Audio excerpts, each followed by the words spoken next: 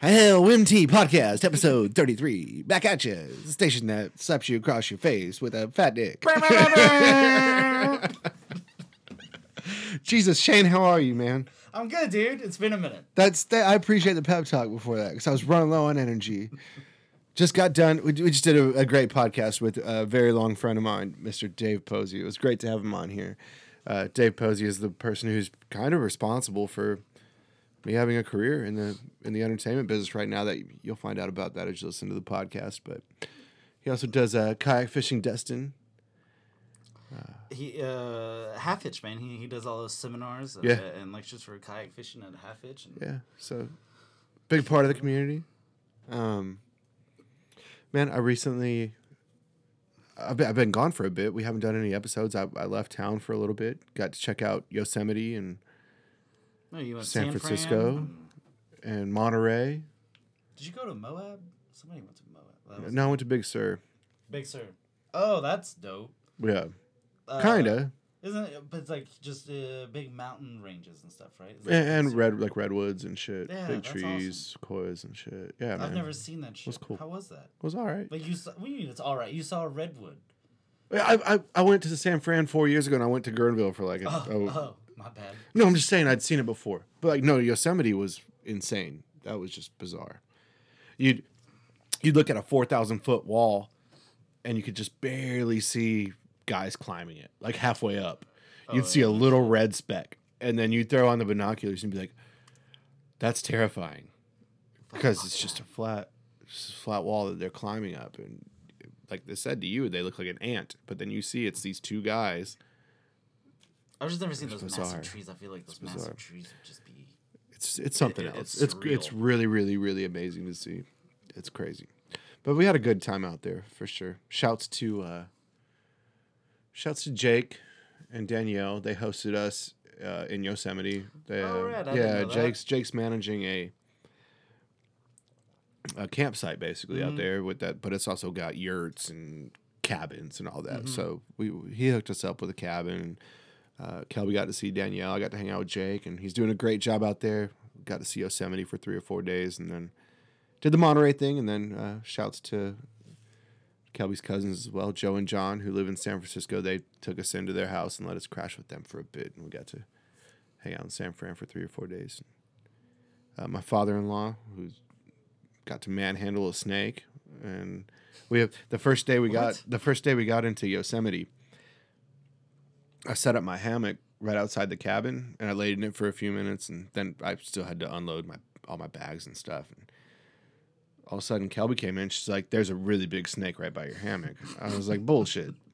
Walked out, and sure as shit, there was like a 6-foot snake right by my hammock. I was like, "Whoa." Fuck no. Yeah, and I'm terrified of snakes, but the way I made myself less terrified of snakes was I educated myself on how to distinguish a venomous, poisonous snake versus, what's that? Whatever.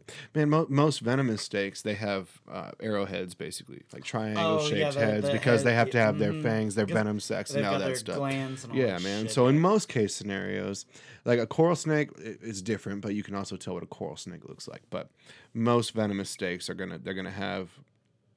Their eyes also are gonna be more. They aren't gonna be round. Their eyes are gonna be more almost almond shaped. Yeah, that's racist. But anyway, so this snake, you could tell it wasn't venomous immediately because its body was the same shape of its head. But still, I'm not trying to fuck around with a snake. Like I was like, I'm staying away from there. So my father-in-law got down, starts crawling, and he'd move about an inch a second, and before you know it, he's got this snake between both of his hands. Like, just caress the motherfucker into his hand? Yeah, he's holding the snake. He's holding the snake, and the snake just, as soon as the snake realizes that it's being manhandled, it wants to leave, but it just slowly leaves out of his hands, and you just see him, he's holding the snake in both of his hands, and you just see the snake going through his hands. I was like, you fucking crazy, man. Yeah, apparently, see, the way that we made this trip happen is, but my father-in-law doesn't get to do a lot of things. He stays home, takes care of the dogs. He has his own business. He gets to do stuff, but not much. And he does a lot for other people. So I asked him for his 60th birthday, I said, where do you want to go that you've never been? He's like, I want to go to the Pacific. I was like, all right, let's do it. So me and my wife flew him out there, kind of, and I didn't realize it, but he got new hips too, so he couldn't walk for a long. He was in a lot of pain, couldn't walk, and this was kind of like a bucket list trip for him, and I didn't realize. Like I guess I just didn't put myself in his position. He was pain free. He could walk. So this dude, he was grabbing snakes. He was walking to the edge of an 8,000-foot cliff. And shit, like Kelby was screaming at him not to. I'm freaking out because I'm just completely terrified of heights, especially at that level. But it was good to see him doing whatever he wanted and that's awesome. All that stuff. And so we had a really good for good time Bud out there. But anyway, I promise anyone who's still listening to this podcast, we're gonna get back on schedule. We have the next 7 weeks booked. And now that our summer's kind of in full swing here, we're going to be hitting it more full time. Shane, what's new with you, dude? Not a whole lot, man. You kind of got it in with just full summer swing. That takes up a good chunk of time right off the bat. We gotta, no one wants to hear that. It's all hiring new people and training this and that and getting it all together. But now we're on a good path, and that's it, man. So our time's gonna be fucking taken up, but yeah, this is it.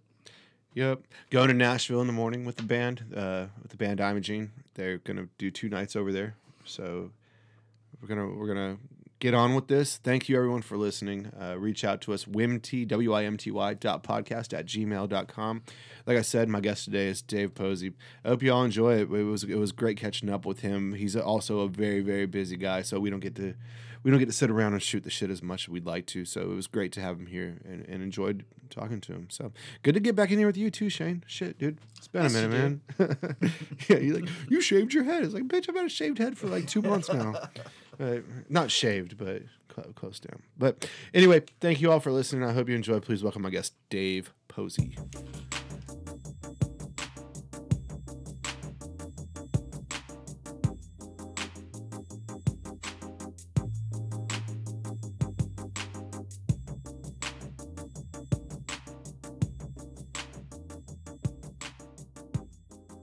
Do it.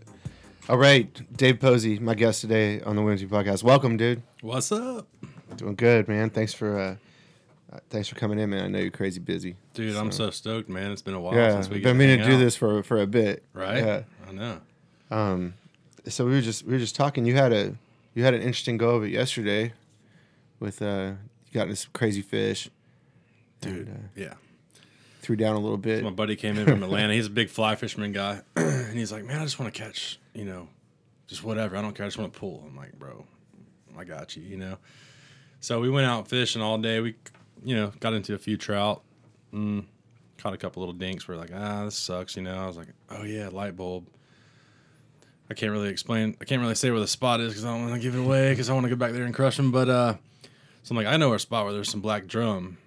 He's like, really? I was like, yeah, man. I was like, they're pretty big. They're all right, like maybe 10 pounds or something, dude. We get back there, and they're like 40-pounders in the big school. Jeez. And I was like, what fly do you want to use, Just throw something on. So we put a sinking line on there, man, and just crushed them, dude. First cast. Bam. 40-pound redfish, or a black drum on. Jeez.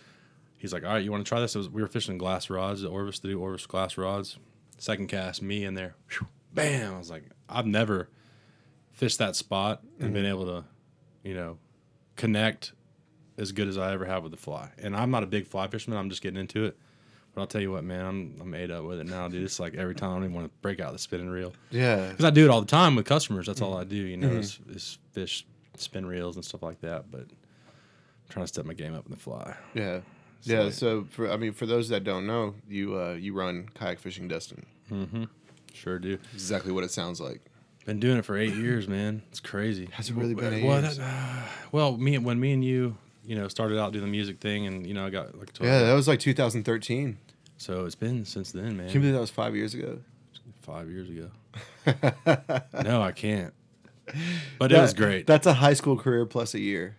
It was great. For those of you who don't know, dude, Jared had it freaking rock and roll. Dude, I was like so burnt out. I was like, man, I don't want to do this shit anymore, And he came in and he was like, It's him, dude. I'm not meant for it anymore, man. It was just like one of those things. I just got burnt, dude. Like but the thing is with fishing, I don't get that anymore. Yeah. You know, because I'm always with different people and doing different things and seeing different sceneries, and I'm not sitting at a desk. You know, Yeah. it's just I'm out there with people and I'm watching people catch fish is just the shit. You know, Yeah. I mean, like seeing people that have never caught that big of a fish and they're like landing one, they're like, oh my god, they're gonna go back and tell everybody. You know, and especially on a kayak. Yeah. I do boat charters, you know, that's kind of like a side gig kind of project if somebody doesn't want to get out on the kayak, but the kayak is, to me, is where it's at most of the time. We got to go slam the snappers.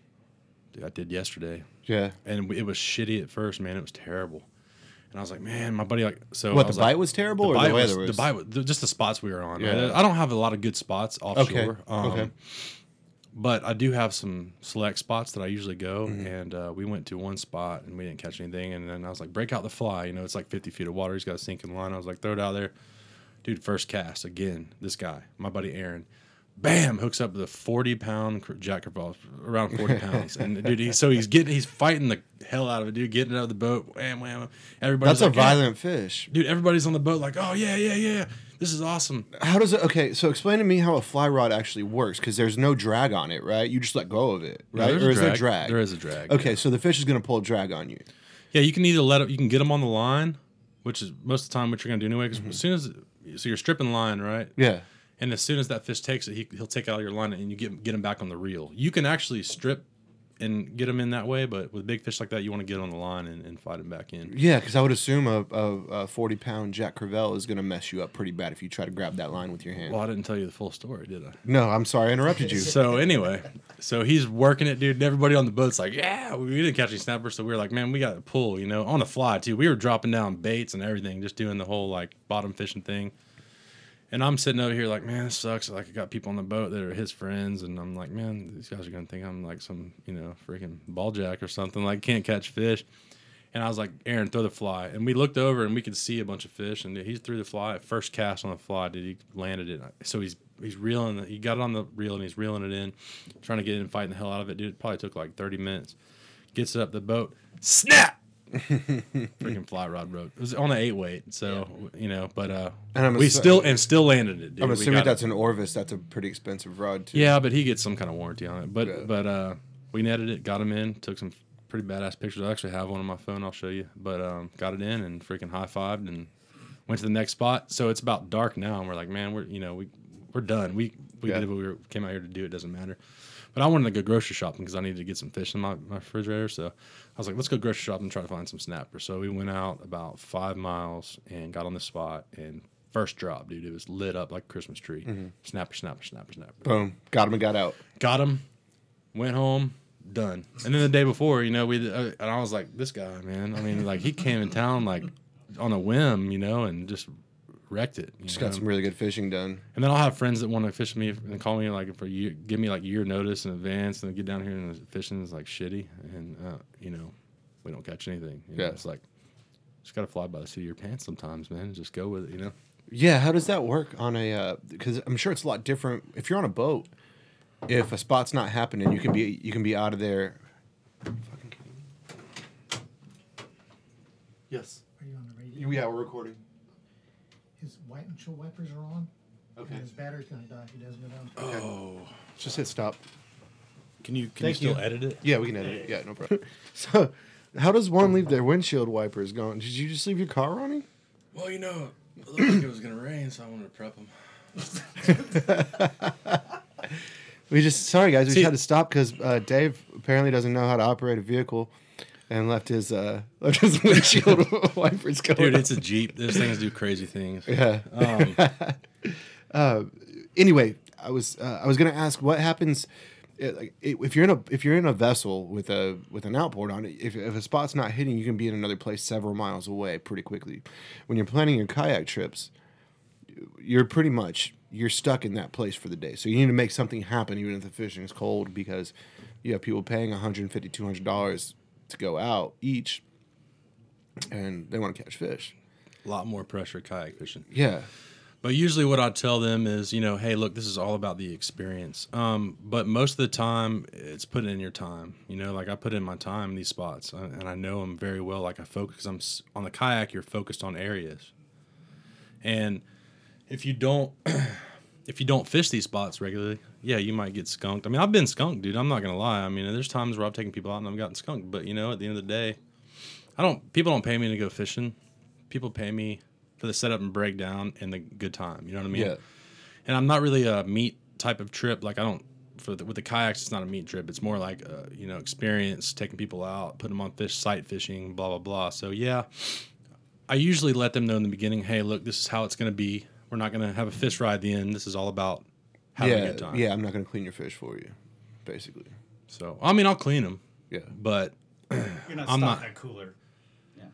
not on the kayak. I mean, I can, but that's not what it's about, you know. Because to me, even fishing in general, I don't even like the whole, taking people out to go bring home meat. You know, I mean, I'll do it for myself. I'll take some people out occasionally if they want to go keep a couple fish. But for me, it's all about the sport. And I can do that on my own, you know. People want to, usually if they're like, hey, we're going to have a fish fry tomorrow, I'm usually like, hey, man, go get on one of those cattle boats or something like that. Yeah. And you guys can rake up a lot more fish for what you're wanting to do. But for me, it's more about the experience. Yeah, if you're going fishing for value, like if you're going to try to pay money so you can get fish for cheaper than you would at the market, like just don't do it. Yeah, just pay $65 Yeah, and go on the one of these Destin boats. Princess, yeah. Or you can go on the Swoop with Chad Hall. A fucking clown. Oh, boy. He called me the other day. Yeah? How'd that go? I don't know. He asked me if I want to be a captain on a boat in Orange Beach. I just said, Okay. I'm just busy, man. Yeah. So, Yeah. Anyway, we won't make it. We try to make it not a habit of not talking shit about people who aren't here. But You're doing a great job. but he's the only one. When I had Collins on the show, we talked about the whole proof is in the pudding thing. oh, God. and all that stuff. When he told me that he had been sober for 6 months, but he was drinking a Bud Light. Yeah. Dude, it's crazy, man. People. Just delusion, man. It's just nuts. But yeah. Sorry, you lie to yourself so much that it's just when you blatantly lie to people in front of them and it's blatant, you don't even realize that you're lying anymore just because it just You just get that so way. used to it. Yeah. Yeah, it's a shame, dude, but. Yeah, it's how it goes, man. Especially life. especially in People. the music business, man. That's why a lot of people, Dude, the music business. Oh, my God. it's insane. Which, speaking of, okay, those who don't know, Dave was very nice about it. Just so people know, and I tell everyone this, if you ever come up in conversation, there's no way I'd be doing what I'm doing right now had you not given me the opportunity you did. Dave had a booking agency, and we talked for probably about a year about I was interested. You knew I was into it. Mm-hmm. And we were just like, you said you needed some help. I was like, and then one day we were just like, let's do it, man. Let's make it happen. And within a year, we grew something pretty powerful, and unfortunately, you didn't want to do it anymore. And yeah, I just got so do the fishing complacent, thing.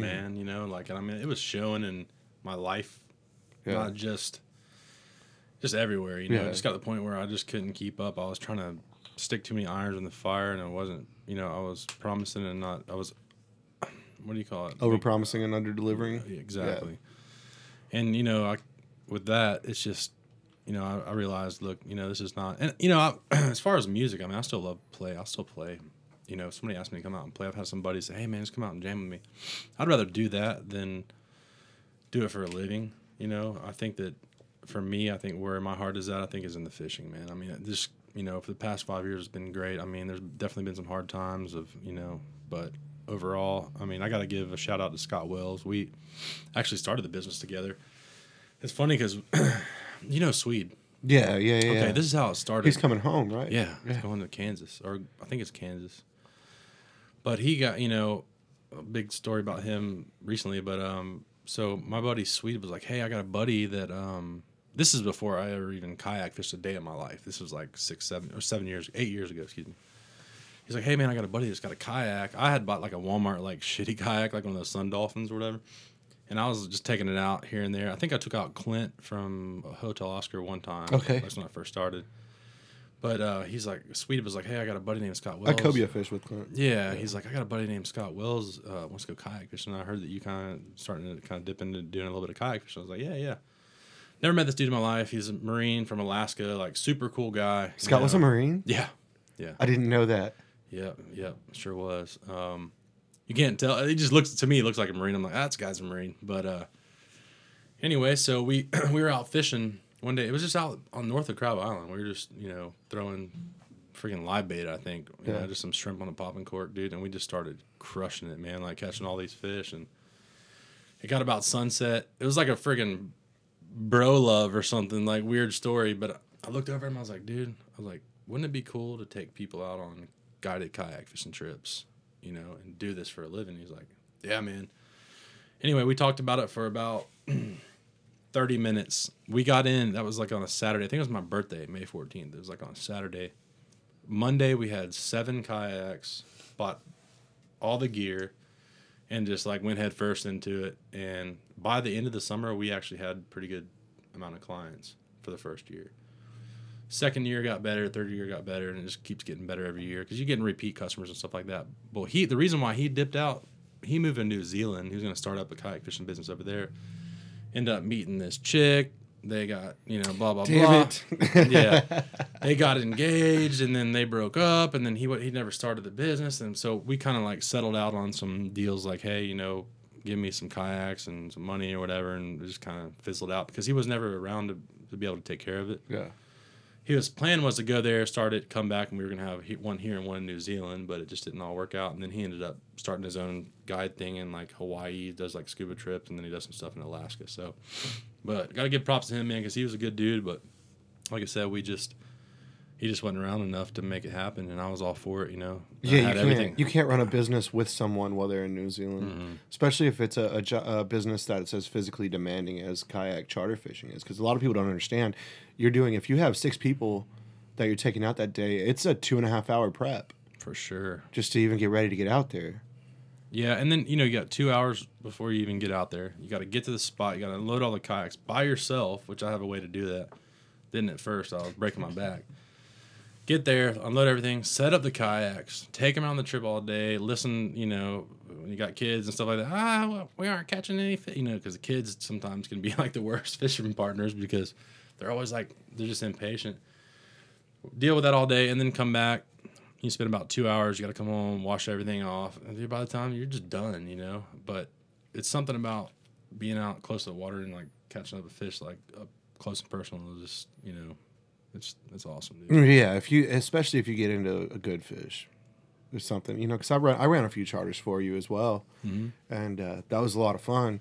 And even in my head, we were catching we couldn't get out of the catfish and ladyfish, and I was just like, man, but where are the trouts and reds? We just couldn't. They just weren't around. Got that fucker. and even so, I didn't think about it, but like these people aren't from here, and they caught like 17 fish each. Like everywhere we went. So to them, it was still probably a great trip, even though it's not what we were targeting, So it's kind of one of those things. Yeah, they don't they don't necessarily know, like, when they get something on the end of the line, that's great. Unfortunately, it doesn't have to be catfish suck. It's the worst thing ever to catch, but they don't care. Dude, a ladyfish can be fun as fuck to catch. Yeah, ladyfish on the fly are really fun, man.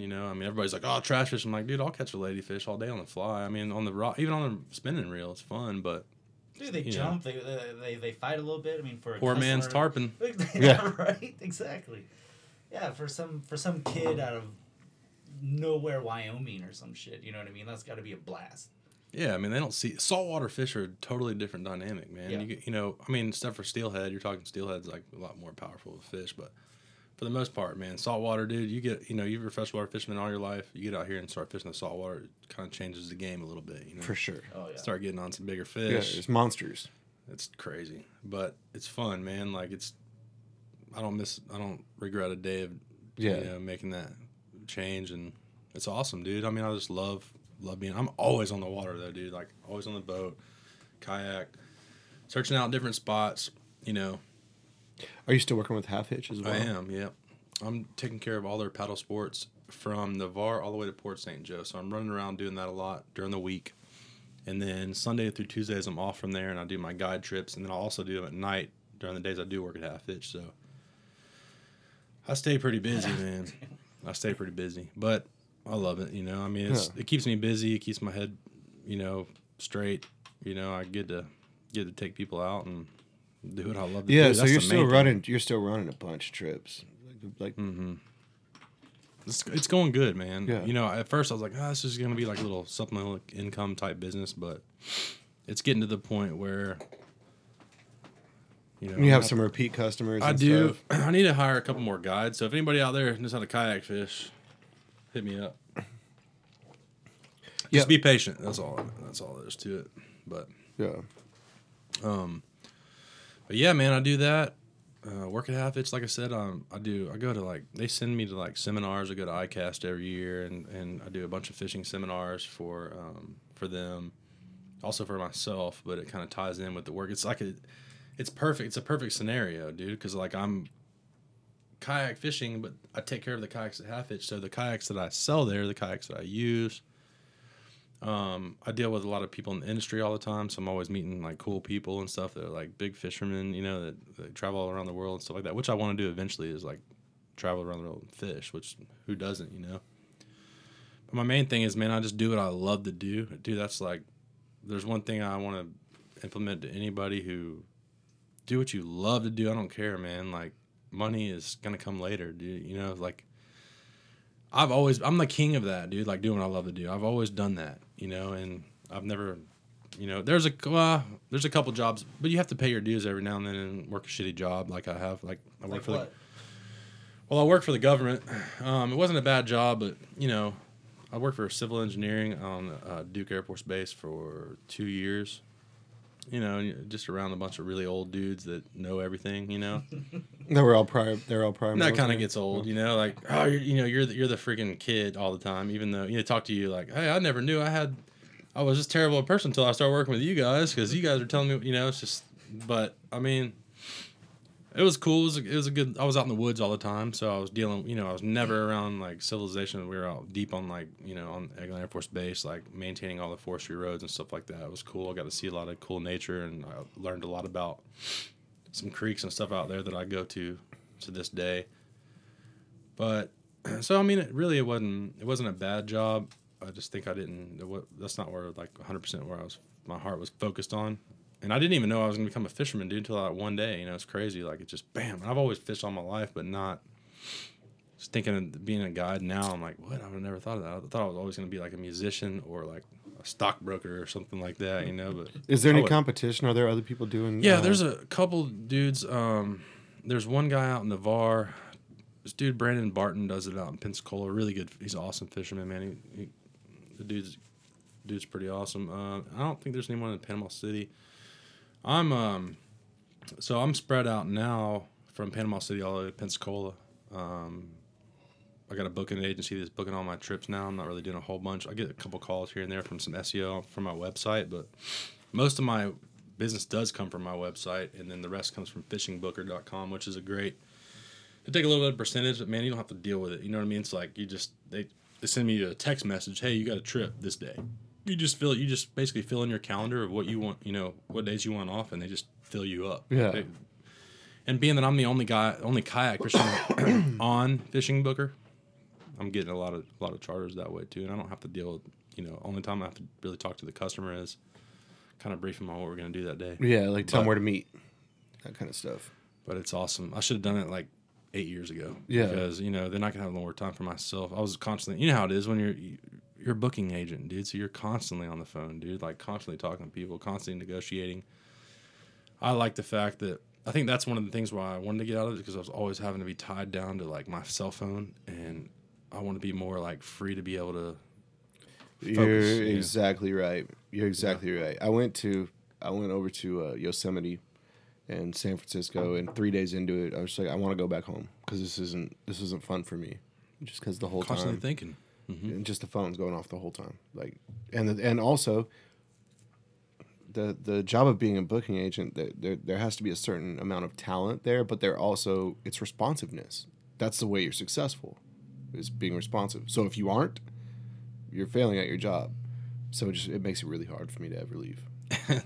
You know? Something funny that I know about you too, man, is it happened with me too when you and I were working together, and it did throughout the whole booking thing, is that you get somebody that calls you. How the hell did they get my number? You get all these musicians that call you from, you don't even know, you never heard of them in your life, dude. They're from like Los Angeles or something. You're like, who's this? This is so and so and blah blah blah. We'll see if you can book me some gigs. I'm like, dude, it's just not like that's just not how it is, you know. Like, but they'll get your number from who knows, God knows where. Yeah. Somebody down the pipeline gave him your number, and you're like, well, yeah, man. But you get some.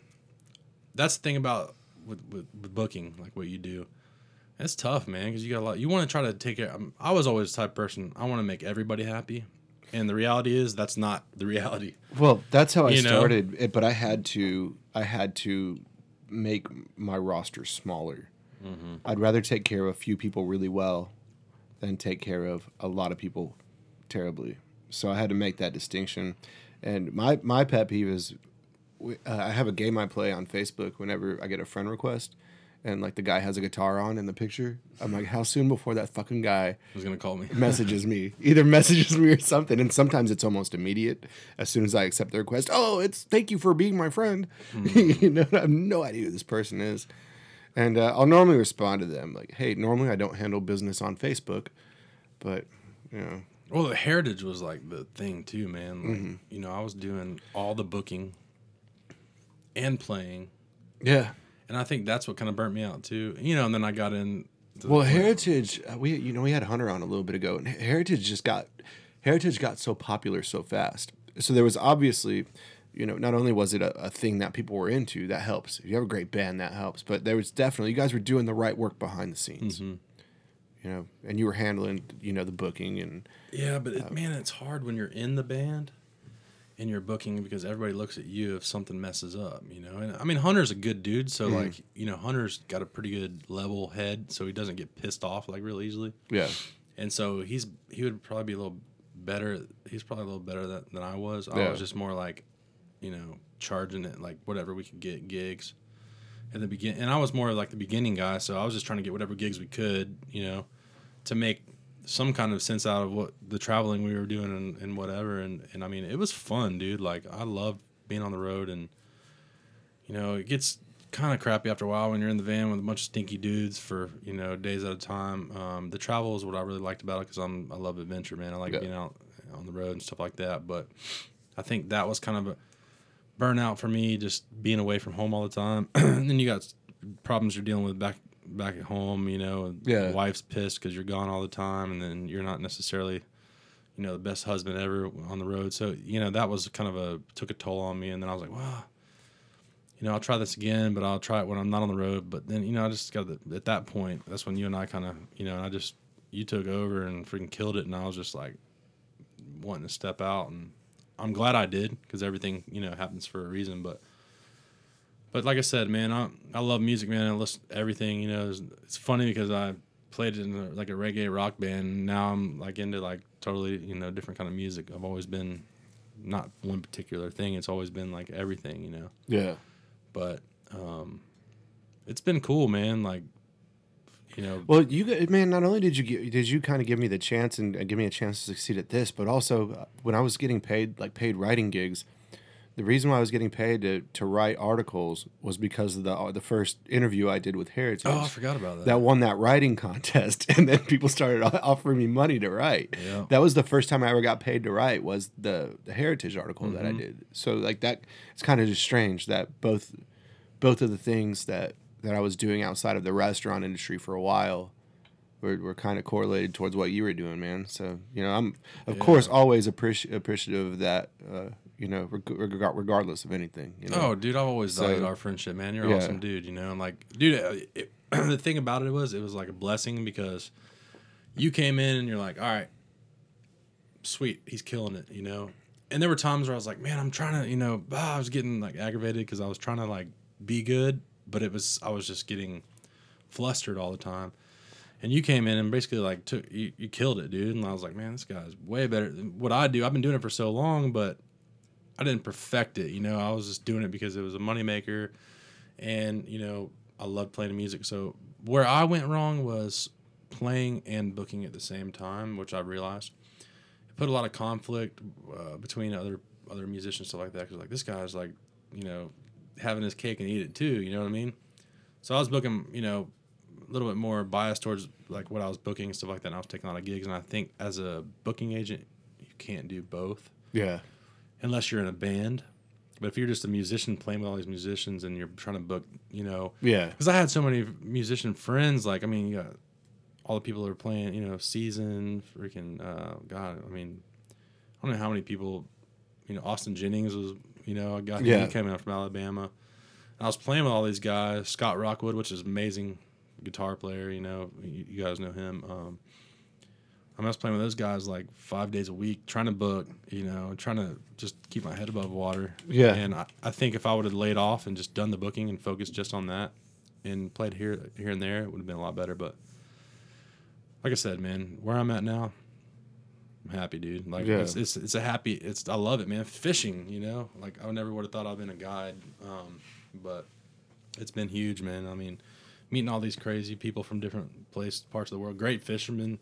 Going fishing with these, all like trading trips and like all about the adventure, man. Yeah, you know, that's what I'm all about. If I had the money, I'd fish almost every day. Mm-hmm. I would do it for a living, you know. And there was a class I took. I think I've said this on this podcast before, but they always said if you want to destroy a hobby, turn it into a career. I feel like fishing might be the exception for that because a lot of friends that I have that are captains, they still love it. They still love doing it. You know, whereas working in the entertainment business and being a booking agent, I used to go to concerts to have a good time, and I can still have a good time at a concert, but at the same time, I'm analyzing everything. Exactly, yeah. The whole time, looking at the production. I wonder how much that production cost. I wonder what the artist's guarantee was. How many people are here? How much were ticket sales? You know, so I'm doing all these. I'm running all these numbers in my head and just destroying the whole concert experience for me. It's Nicky Harville. That's your boy, right? Yeah, he was on last week. Dude, Nicky, you need to tell me where all these tarpon are, by the way. But anyway, that's another He'll story. take you, man. I know. Yeah, I don't want to steal his spots, though, because I'll end up fishing on the kayak. There's no tarpon spots. there's No, spots, I know dude. there's not. I know. It's like cobia Well, it's fishing. where they are. Yeah. You know, you gotta find them and say, oh, they were here yesterday. They're not. Yeah. That's what I like about fishing, is you never know what you're gonna get. Yep. It's always an adventure, dude. Mm-hmm. Always. Like music, you know what you're gonna get. You're gonna go play the gig. Oh, you might get a drunk chick that does, you know, helicopters and she's on acid. But for me, it's like being out there in the water, dude. It's like takes every inch of stress off me. Whether I'm with somebody guiding them or not. I mean, every now and then I'll get a little frustrated with some, you know, customers. I'm a little bit of a hard ass when it comes to fishing because I'm like, dude, throw right there. Like I'm kind of, you know, and they're like, whoa, this guy, like, but I'm telling you that because I want you to catch a fish. Yeah. And if you're not going to throw there, give me the rod. I'm going to catch a fish for you, and you're going to land it. But, like, you know, it's always like you never know what you're going to get, you know. And that's what I love about it, man. It's just being out, doing the adventure, you know. Yeah. And people freaking eat it up, man. They love it. When they catch that first fish, dude, they're hooked. I don't care who you are. Never fished a day in your life, that's fine. That's the thing about with fishing, too, is you never fish a day in your life. You can do it. Anybody can do it. Not anybody can play an instrument, you know, which we've seen that on stage many a times too. Hey, come on up here. Yeah, I can play guitar. Oh, yeah, you can. All right. Freaking sounds like a freaking somebody stepped on a cat. Like, no. Yeah. Right. That was get them off. And you have no idea how much they've drank before they're getting up there. Yeah. I mean, I'm not to be a bearer of bad news, but I've been pretty drunk on stage many times and probably I think thought every musician has. Probably sounded pretty awesome. Thought I sounded pretty awesome, and probably sounded terrible. But I played the hand drums. I mean, how could you mess that up? Yeah. Louis, on the other hand, or Roberto is a great percussion player. This guy's never mess up. I've never seen Louis mess up. Like yeah, he takes it really seriously. Dude, he's badass. Yeah, he's good. And Roberto, I mean, he's just like he's just Latin percussion guy. Like he knows how to play. But Louis has so many toys. He does. From Cadillac Willie, yeah. Chimes and everything. That dude's fucking nuts. Like he'll break. I'm like, where do you pull that from, dude? Like out of your pocket? Like he's got everything. Man. It probably did come from. He'll like hit this little like like. it did. I'm like, where did that come from? How did you do that and still hit that drum? You know, like that. And I've never really thought of myself, you know, as being like this.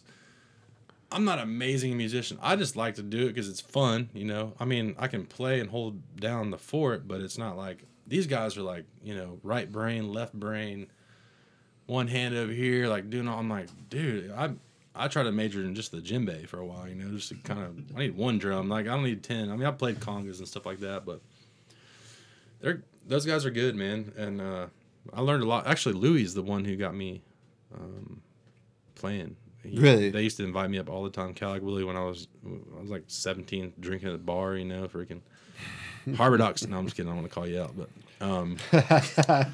no, I used to go up there and God, remember Louis when- would always see me in the back and he'd be like, "There's Posey." He's like, Remember when like, that was "Come the on, place? Posey." Remember when Harbor Docks was the place? The shit, yeah, it was awesome. Like right when I first moved down here and started going out, like that was Harbor Docks was the spot. Mm-hmm. Kayak Willie every Wednesday night, wasn't it? And it was like either Wednesday or Thursday, whatever was ladies' night, and it was just always beautiful women there, like all the time. It's a hot spot. It was it was a thing. Does that still happen? Are there? Mm-mm. They closed it down. No, I'm not talking about. the stage out. It's a wedding I'm venue, not talking I think. about Harbor Docks. I'm just talking about in general. Are there any like where are the spot where all the like the younger kids are going now? You booked this shit. That should be Honestly, part of your job. dude, Yeah, I think times have changed. I think you got Red Door and you got Boathouse now, and Boathouse is like a super club now. You know, I mean, if you ever go to Euro night, that shit gets raw. I've never been to Euro night at Bric-a-Brac. Yeah, Let's do it. Let's go one night. it's tonight. Oh, not tonight. I gotta go to. I'm going to Nashville in the morning. So Yeah, I don't know. Times have changed. I remember when when I was playing with Heritage, we used to play at the Shed, and dude, the first show we played there was like 800 people there. I got video of it. It's still on Face or one of those. Yeah. I mean, it was It's like, dude, MySpace. it was like all, yeah, on MySpace. It was Yeah, like Heritage is 800 like 10 years Hawaiians. old, I'm like, yeah. where do these Hawaiians even come from? Like, they just came out of the woodwork because it's that kind of music. And you got Damien playing like shredding the ukulele, and there's, I think now there's not as much live like bands and stuff. We got Continuum. They're kind of like the hit around here, like but Name the venues right in town. That's the issue. yeah, Yeah. not many. yeah, I feel bad because even the new Funkies, it's a beautiful inside It's a there, bad but spot. it's just I don't know that it's doing as well as it should be. The Funkies over here was the best, man. That was the best. And Pizza. That was the the best. freaking- We talked yeah. about that last week too, man. Just yeah. everything about that place. It was just, I don't know. But you know what? At the same time, at least we didn't outgrow it to where we have to drive by it now and be like, those fucking kids ruined Funkies. No, those memories are sealed there and they'll forever be there. Now you can go get car Yeah. parts. Yeah, It's AutoZone, baby. yeah. But at least we don't have to turn into the old guys that Yeah, just bitch about it, like how great it used to be. right. We are Yeah. going to be the old guys if we. No, I don't. I don't really think. I don't go out and watch too much live. It's a lot of acoustic people now. There's nowhere to go. Where's the venue? I mean, there's just so many places that have music locally, though. I But mean, where? over in Fort Walton, you have Casey's, No, I'm you saying have in- Goat, in- you have in town. Enlightened. Here in Destin, you have McGuire's, you have AJ's. Tailfins does music, but I think they just went to a house band, from what I've heard. And so- Boathouse, So is AJ's. I mean, Yeah. McGuire's sort of, but it's not a venue. World of Beer does a little bit. But yeah, as far as in Destin, Nothing. Vinyl music hall is probably going to be your best bet for for original, that's bringing Authentic through music. bands. That Club LA, I'm actually impressed with the inside of it there. I think Yeah. I We think it's played a there. decent venue. New Year's Heritage played there. New Year's like I don't know, probably 9 years ago. I don't know Yeah. if it was that long ago, but it was fun. But yeah, it just doesn't seem like there's as many live bands anymore as there used to be around here. It's just not that vibe. You don't have that venue on the harbor or close enough to the harbor to where you have that. The Boathouse is always packed now, right? And Yeah. now that Missy Schofield owns it, Yeah, she's awesome. Man. I She's think doing they're a going great to do job, really too. well there. Yeah, we've started working with them a little bit too, sending in I've been to some the boathouse more in of the our past bands. month than I have. It's good, right? ever. It's better. Oh, It's it's not so just much old gnarly guys, right? Yeah. Yeah, it's Dude, I've everybody. seen Rochambeau like 3 times this month. Yeah. and it's What do they play Monday nights? Oh, yeah, Monday nights. It's Give me my Service money Industry Night. back. That's Give me what my I money miss. back. And it's the exact same playlist. It never Yeah. went away. That's what I miss. It's like open a KJ's. fucking time capsule. KJ's was Dude, fun. KJ's was awesome. It was Yeah. like the most raggedy freaking building in town. But dude, there was just a good vibe there. So Rochambeau's playing Monday nights at the Boathouse. Yeah, Service Industry Night. I have to do that one of these months. You got to, dude. Just take the next day off. Dude, I don't do shit. Every time I anymore. go to the boathouse, it's not good the next day. I'm like, oh, my head hurts. How bad do hangovers suck now? Dude, I have the alcohol flu every time, dude. Like I don't drink anymore that much. I'll have a beer, Yeah. Every now and then I'll tie one on because you got to do that every now and then. You can't be a square, but You want one? But dude, not like I used to. I mean, I used to.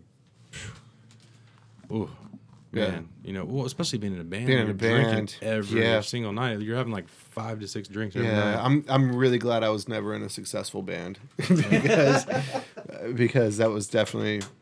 I don't have a heart attack by the time I'm freaking 50 from drinking, But, yeah, man, it's been good. It's been great. Yeah, that's I don't know.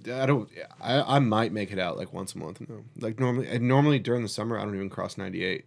That's just what I do. I just cross 98 right there. Yep. I don't even hang out. I go home and come here to my office. Then go home. I have like try to hit McGuire's every now and then, but even that place is just chaos. This time of Can't get a spot. I used to when I worked here at the other end bartending. I used to do the same thing, man. Just walk right across the street, boom, Yeah. right home. It's a good little spot right here, but yeah, man. It's been good. Yeah. What else is new, man? Man, I'm working on. Well, I just like I said, I told you I was, recently, I told you. Did I tell you about it? I was supposed to be buying a house in North Carolina, and that kind of fell through. I was going to be. You did say that you were gonna get a house. That you were gonna get a house. Yeah, in North Carolina. man, it was like heartbreaking because it's like my grandfather's buddy's place, and I was going to go there and do like a little fly fishing type place where people can come stay. It's like an Airbnb, and my offer was a little bit lower. And it was the best for him to get as much as he could out of it. For Because he was sure, moving to Philadelphia, so I was like, just sell it to them, But 2 chefs bought it, and they're gonna make a food show out of it now, which is kind of cool. Wow. They're gonna have like an actual Food Network type show from the house I was gonna buy, and they're gonna do like cooking shows. Must and be a stuff nice like that. house. It's not. I mean, it's nice, but it's a double wide trailer, right? That's on a solid foundation, so.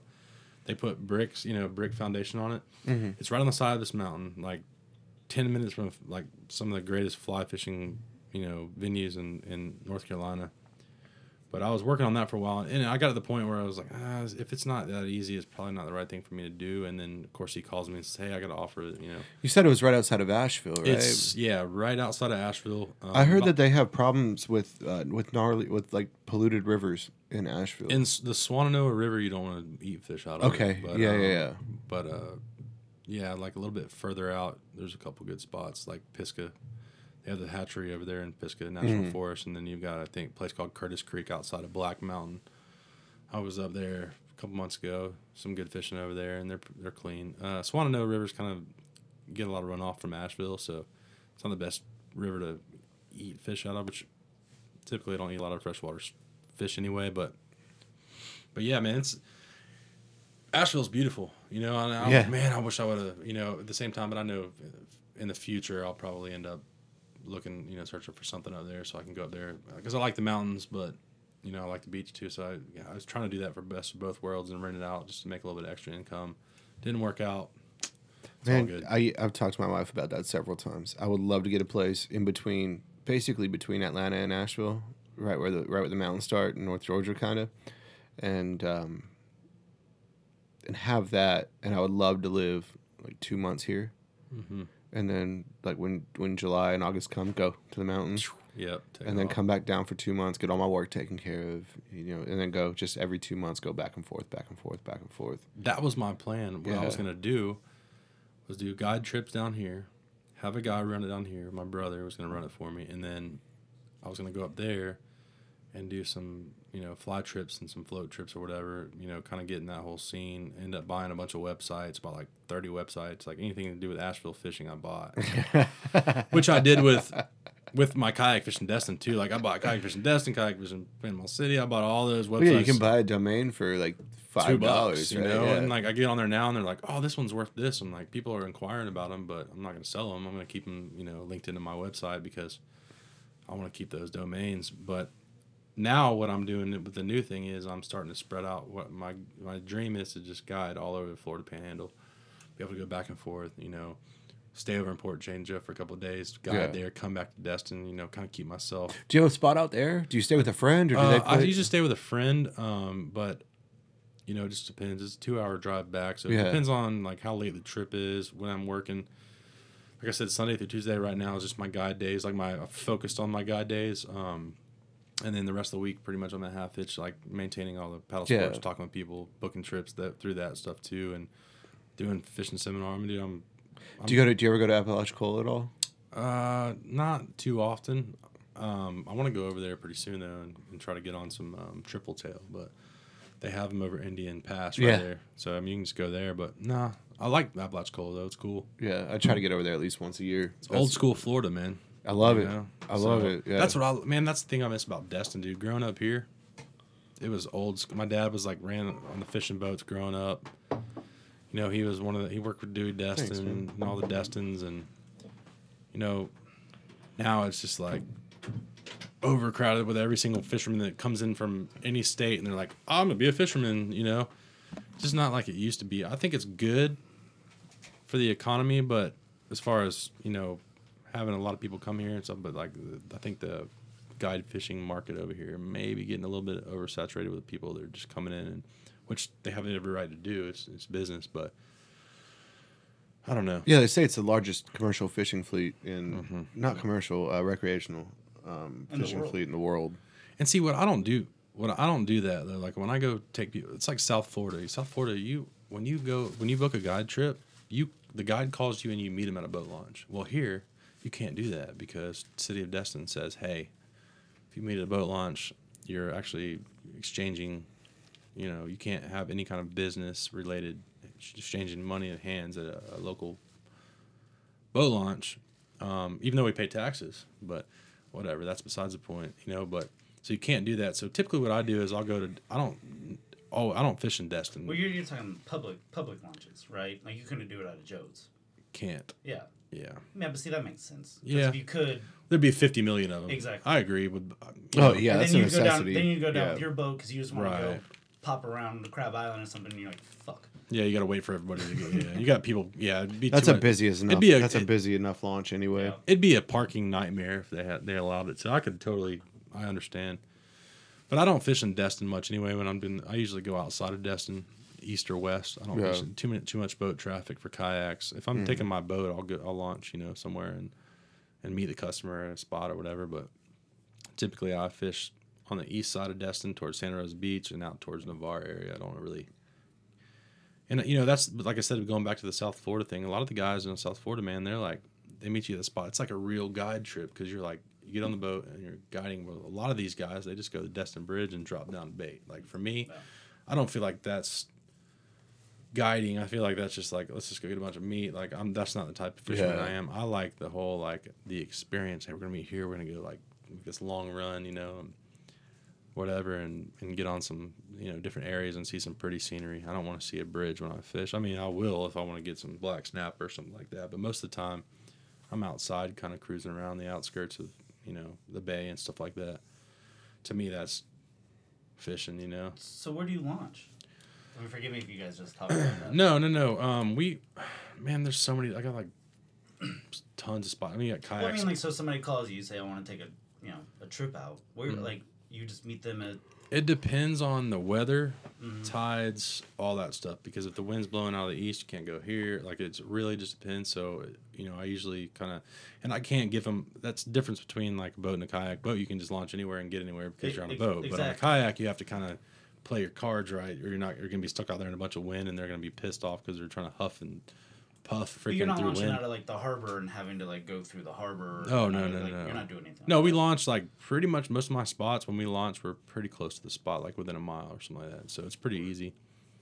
But like I said, it's focused Are all your kayaks paddled now? All pedal, yeah. Yeah. I have some paddle kayaks that are really nice that I use for fly fishermen because the pedal gets in the way when you're stripping your line. So most of those guys prefer to use paddle kayaks so you don't have a bunch of junk in front of you when you're trying to strip your line. So, but we've got I'm actually working on a little something that kind of takes care of that right now. Hopefully that'll be something for the future. Like an invention.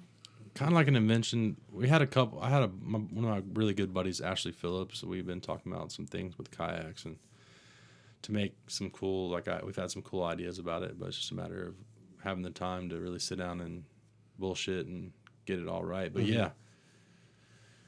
But I mean, I've got one kayak that's got a motor on it. It's a little Minn Kota. It's built into the boat. So if you have like disabled veterans or people that don't have much energy that want to get out and just get out on the water and I have something for them. I only specifically do that for them. I don't just rent that boat for anybody.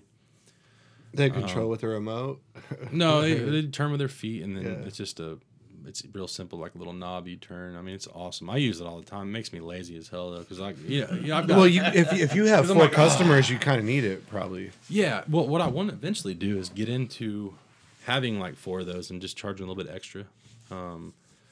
Because then you can also get to places a lot. Because a lot of people are like, well, if it ain't got a motor, I ain't gonna be on. You got a big old redneck dude. I ain't gonna freaking pedal that thing. That's why I was asking like where you're launching out. Because there's no way. Like, shit. I don't think I would do it. I want to launch out of the harbor and try to get into flats into the bay from there and all that. Like that would just be a. No, I launched spots pretty close. I don't want to give away my spots, but they're not like secret or anything. But I try to keep it to a DL level, you know what I mean? Because I don't want everybody and their mother coming out there. I mean, these spots aren't like secret, but there's spots where there's some the cool thing about kayak fishing is I can pull off on the side road and throw a kayak in the water, Yeah. And I can get close to spots that I want to fish, so it works out pretty good. Whereas you have a boat, you kind of limited to where you can go. You only have so many launches, So how many would you take out like max at a time? By myself, 3. If I take out more than 3, I usually hire my other guide, and we'll take 2 guides, and I'll take up to like 5 people at max. I don't really like taking any more than that because it's kind of pointless. Yeah. You got everybody on a kayak, and you're trying to fish this one area, and you're trying to take care of them. You have to all kind of stay focused in the same area, so you don't want to spook the fish, Yeah, I remember the serious trip that I guided for you. There were 6 of them and 3 of us. There were 3 guides and 6 of them, and I just remember taking 2 of the guys elsewhere. I was like, "Yo, let's go somewhere else," because there's 6 of you. There's 3 of. There's 9 kayaks in this spot. Let's move. So come over here with me. We caught some fish. You remember that night that we sit back on old Grandpa's cough medicine? Yeah, and I fell out of the kayak. Oh man! What? It was in like a foot of water though. It was right outside of Valencia.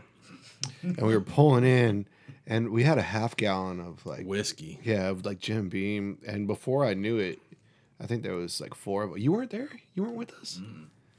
Oh, since you like Chad Hall so much, I got a story about him. Okay. One night, we're freaking fishing in front of Valencia. Dude, this guy's hammered. We got customer. I think it was like me, him, and like a customer or something like that. And dude, he's just putting him back. I look over after about 30 minutes. I'm like, where the hell's Chad? I'm looking all around. He's laid back. Like laid all the way back in his seat. Head on the back of the kayak, passed out on his kayak. And the boat's like going, like rocking like that. I'm like, Chad. Yeah. All right, so anyway, he's laid back. Passed out, snoring, dude. On the kayak. I don't know how he made it. Like, so what do you do? I went over there and freaking belly slapped him. Dude. I was like, get up. I think that was one of the last trips he went on with me. Yeah. Yeah, especially like if you had a customer and that happened. See, when we went, that was just a fun trip though. I forget who it was. Me, you, great. Luke, and one other person. And we had so much fun. We were catching fish. Oh yeah. And we were definitely drinking. We were heavily drinking. At Valencia? Well, that's where we were fishing. Yeah. You gotta be careful over there, man. They're not. They don't play. No, around. They don't play around. They don't I've snuck out on that dock so many times. Oh my! I've been busted on that dock so many times, man. And I'm, hey, you live here? Yeah, 405. Not really. Yeah. Yeah, they know you don't. No. When I used to throw my paddleboard, when we lived on Indian Trail, I'd throw my paddleboard in the water, but I'd have to walk next door to those apartments. What was that place called? To walk out. I forget. It's right when you turn right on Indian Trail. There's those. It's like a big apartment complex, or It almost looks like an old folks home or something. But It is. I would walk around there and with my paddleboard, and people would be like, "You can't do that," and I'd say, "Hey, I live right there, like over that tree line. I live right there. This is easier for me to launch my stuff." And they'd be like, "All right, we're gonna call the cops," and I'd say, "Okay, well, tell them I'm out there." Yeah, like it's just I'm not gonna stop. Like people get crazy. That place is just ruthless, man. They will. No. Yeah, did you see There's that like shit? an eye in the sky there all the time. Did you see man. that shit with all Peter the time. Boss?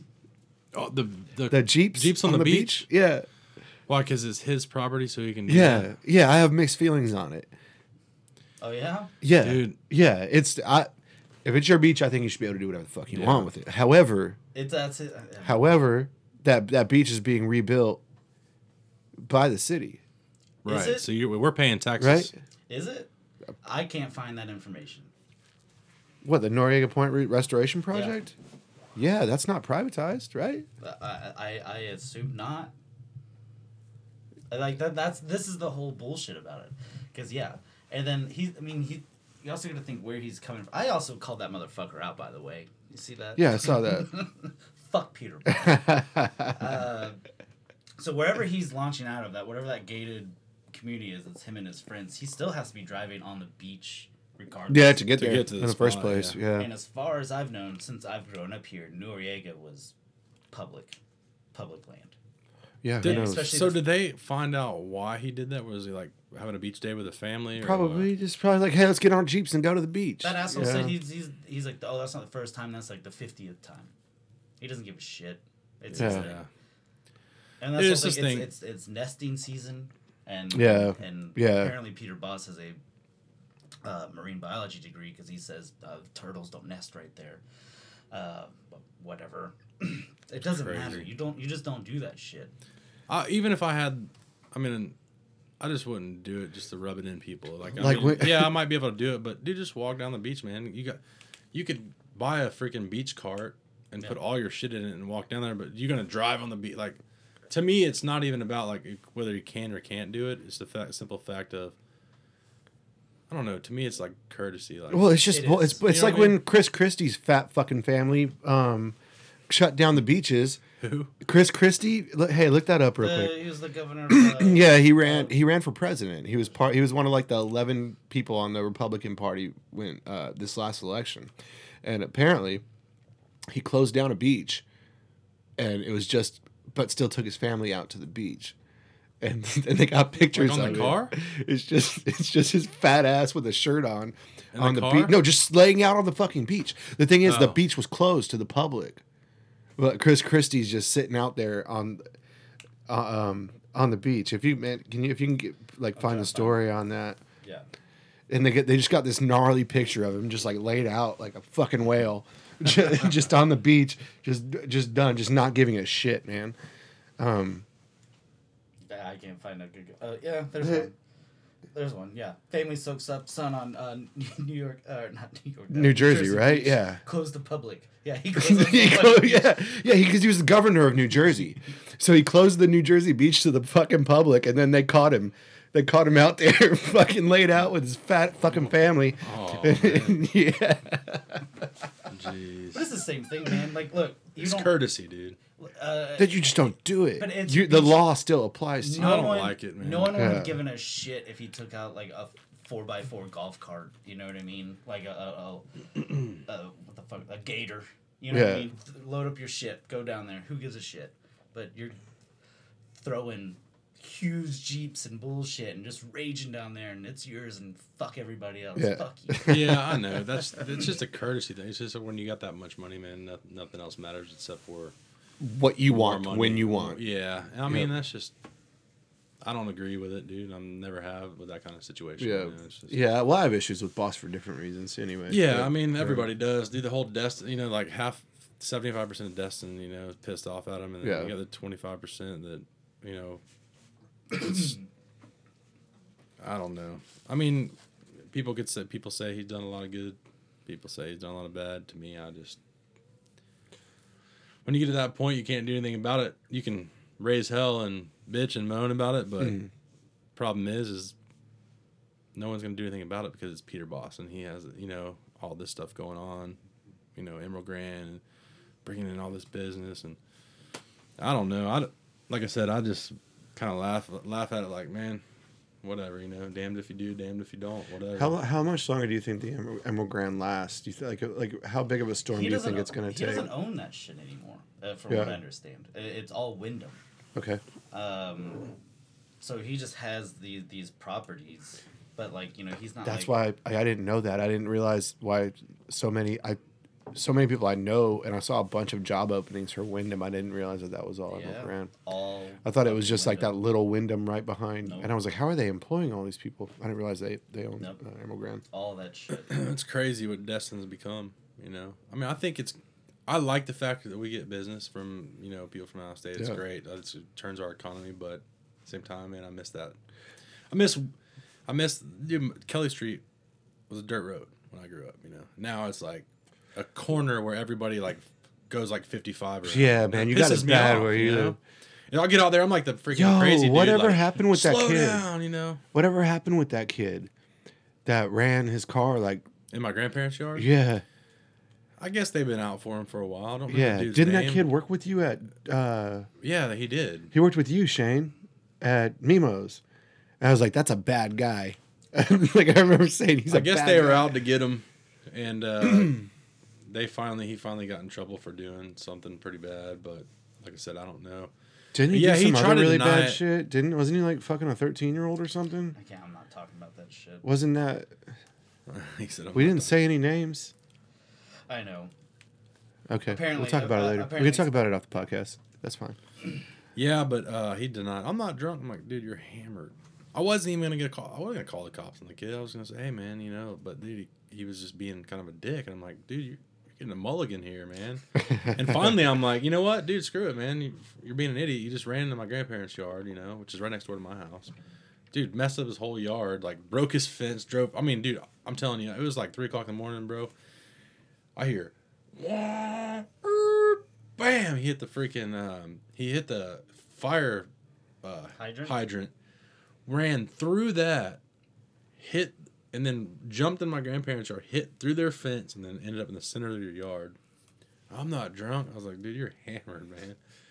But he was smarting them off to my grandparents, and I was like, that's enough, dude. I was like, you know, you had it. You could have just walked away, but yeah. So that was actually that happened. That's happened before. That's not the only time. There was another time. Well, when I was growing up, my grandparents, they've had people run into their house several times. Because they're right on that curve. Yeah, that right? corner is I'm super... on the curve, but they always corner's miss my dangerous, house. man. They miss my house and they hit my grandparents' house every single time. They never hit my house. That's why I always park my cars and stuff, my Jeep and my truck right in front of my house. Because, dude, I don't know, wake up in a car, be in my living room or something. But there was one time where there was a car coming around.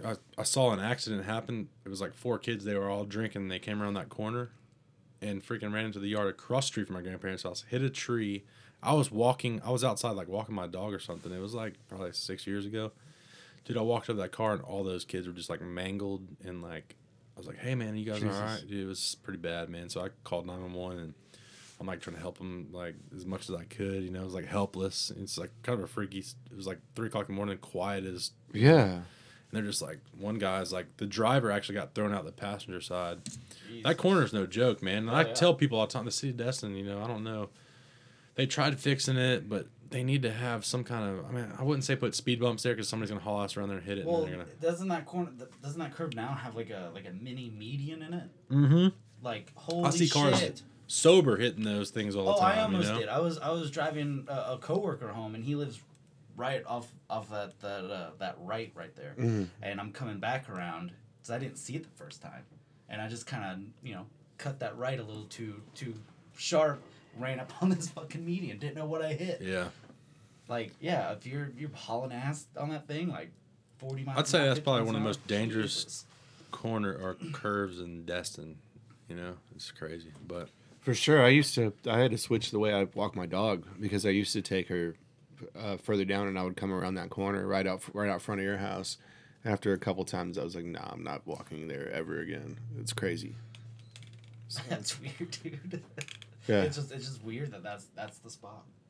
everybody drives. I mean, that's what the cut through to get, so you don't have to go on 98. You just take a right, take a left, get on Cybert, drive down, take a right on Kelly, and you can go all the way to Walmart that way. Yeah. Almost the Commons, you know. It's great for me, but it's a little dangerous. But Dude, people haul ass down Cybert too, because I know. walk my dog down Cybert and I feel like that old guy now, but like because my wife walks with me now too in the mornings, and I'll scream at people because they'll fly by me at like 55 miles an hour on that road, and it's a 30-mile-per-hour zone. And like you'll just. Dude, it pisses me off. Dude, I scream at him. I'm like, you motherfuckers. Well, my grandfather lives next door, and he's walking his dog, dude. Yeah. Like, I don't want to see him get hit, so I'm like yelling. I'll be like, slow down, like just cussing him and stuff, but I don't know. And then the guy up like 2 doors down from me, like before the corner, he does it too, man. So we're like a team. Someone put out a sign right there. I think there's a sign right there that just says slow down. Yeah. Idiots. Old men talking about traffic. Traffic. I hate traffic. Dude, driving back from Panama City twice a week. Dude, I said it before I said it, idiot. Is there anything cooler we can talk about? Yeah. Traffic? Yeah, this is great. This is great footage. What's up with the This is Rage great Harlows? coverage. You still have those t-shirts? I need to get one. I mean, I've got some. I'll get you one. I have one, but I think Yeah. it's got paint on it. I'm sure we all I have don't something want to that'll make fit in I don't want to make a promise or anything, but I'd expect to see something from Ray Charles within the next year. Cool.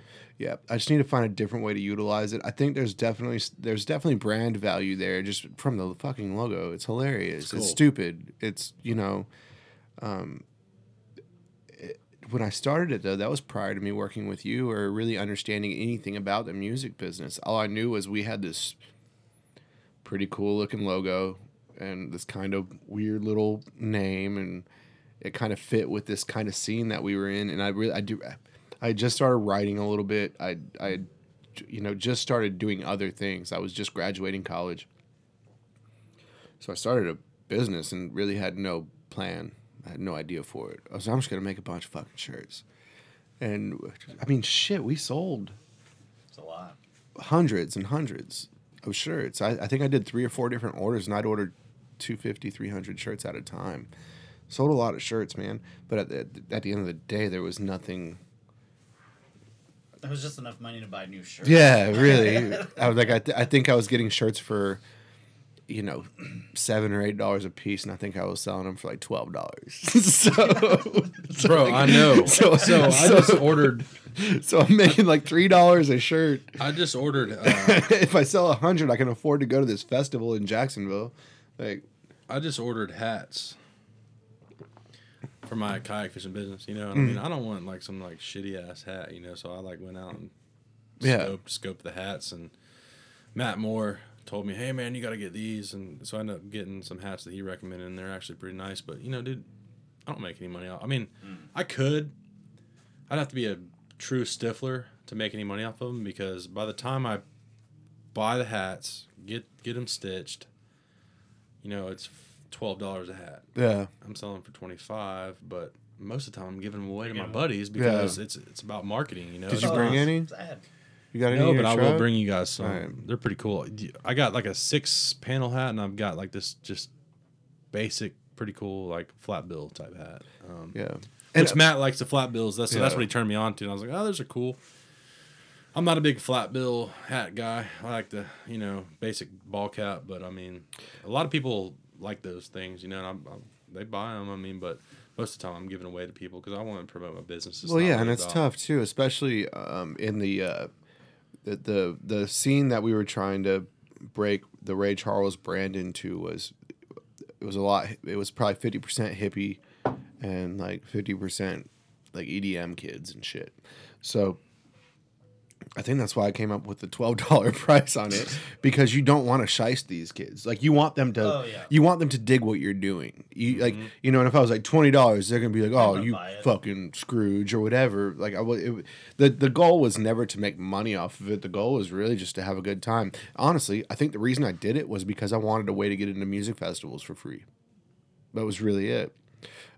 Basically, I've got this brand. I'll do a write up on your festival, and you let me in there, give me press passes. We'll go there. We'll have a really good time, and which that's not how business works. You never start. If you ever start a business with no end goal of making money, then don't start your business. Just stop, because keep it a hobby. For sure. I think that's where we were. For sure. The hobby, that's the thing with me, man, is like going into it, I was like, man, it's kind of funny because when I went into the kayak fishing business, I was about, this is cool. I'm going to do it because it's cool. I'm going to make a little bit of supplemental income. It's going to be cool. It's going to stay cool, but is it going to make me a lot of money? When I started digging in and really seeing the numbers, because I wasn't always like a financially like numbers guy. I was more like, let's just do something you love and then it'll all work out. It wasn't like, financially, is this really going to be sustain, my lifestyle or whatever? And yes, after a while I said, man, I gotta, and I've never been like a pinch a penny type guy either. I've always bought like the best shit, and like try to do what I can to get the best stuff. And then, I started owning my own business. I was like, okay. Financial has a lot to do with it, like it's huge. You have to put money back. You have to save money. You got to be a little more frugal, which I don't like to do, but I do it now. Like I wasn't before. I was like, whatever. But now, if you don't do that, you'll fail. Yeah. You got to keep on top of it, and that's part. A lot of people say they can start a business. I'm like, yeah, you can do that, but you better be a business person too. There's a difference between like an entrepreneur and like somebody who just wants to start a business. And I think the entrepreneur is the person who knows everything about the business, whereas the people that want to start a business, they just think they can do something because they're good at it. Yeah. And that's not the truth. That's not the truth at all. I think you have to be all of it to make it happen. And, absolutely. And a lot of times that's most evident in the restaurant industry. People fail. They're like they're a great fisherman, or they're great this, they're great that, but they don't have this element, and they have to have it all. That's what entrepreneur. It's like you. You're an entrepreneur. I'm an entrepreneur. All of us. Shane, he's a bartender, but he's on. You have that mentality. But the thing is like a lot of people like don't start a business until you know exactly financially. Yeah, you have a plan. You have to have a plan. You have to have a plan. It doesn't have to be like, like professionally written out all this stuff, but you have to know financially how it's gonna all work. Yeah, I got in that situation, man. Even with the booking or, with the fishing, I was so all about fishing, but I was not as much of a business person. Even though mentally I know I'm an entrepreneur and I want to do stuff for myself, but getting into the finances was a whole other ball game. And now that I finally got it locked in, now I understand like, what it takes to really have a successful business and still have fun doing it. And man, that's what's hard. The craziest success story I can think of is that stupid fucking 30A logo, man. Oh my God. It's worth millions. They've made and beer millions out of it. And millions. Yeah, there is a beer. There's a coffee. There's bikes. There's T-shirts. Yes, everything. And there's knockoffs. There's even knockoffs. They have official 30A brand. 30A radio is at Sweetwater 420 Fest. Yeah. Mm-hmm. Like being on tour with the Imogene kids, like I see that shit. It's time to get up, bro. You got places to go. I'm good. But I'll see that sticker all over these venues we play all throughout the Southeast. Yeah, I've seen them. It's in started out Colorado. as a sticker. It started out as a sticker, dude. I was in Colorado for Christmas last year. We met my family, and that's another story in itself because I had to drive through snow in a freaking smart car pretty much. But I'm at Colorado, and I go into this one of those weed shops, and I've never been in one. I was like, I'm going to Colorado. I'm going to check this out. So I go in. I'm like looking around, and it was kind of cool. Like the whole situation there was really cool because it's like going into a doctor's office. They know everything about weed, everything you could possibly think of. They know. And it's like serious, it's professional. I was like, wow, this is not what I expected it to be. So I'm there talking to this chick, and I look over, freaking 30A sticker on there. I'm like, hey, I'm from there. Where'd you get that sticker? She's like, oh, we go there all the time for vacation, blah, blah. I was like, so heady. Yeah, but the thing is, that's how it started. It started out, that turned into a multi-million-dollar brand from a sticker. Mm-hmm. Just somebody got a bunch of stickers printed and just gave them out. That's it. I wish Ray Charles could have started that way. We should make Ray Charles coffee. It can make Ray Charles coffee. Coffee, hot sauce. Yeah. Yep. Fucking anything. Anything you can slap a label on. We have our own beer. Yeah. Fucking anything. What I want to do is find a business where it's mailbox money and there's no overhead, and I just get checks. Yeah, dude, passive income. Isn't that what everyone wants? Where do we do? Like, how do we start this? You know, and I think that's a brand. That's how you do that, man. Is my brain is constantly like, because I know I'm an entrepreneur. Like I thought I was an entrepreneur before, and then I second guess myself. I was like, am I? But yeah, I am, because every day, man, I wake up. I'm like, all right, what can I do to make more money, or do something I love but still make, because my goal is to have multiple supplemental income businesses that are making me good money. That way, if one fails, you got.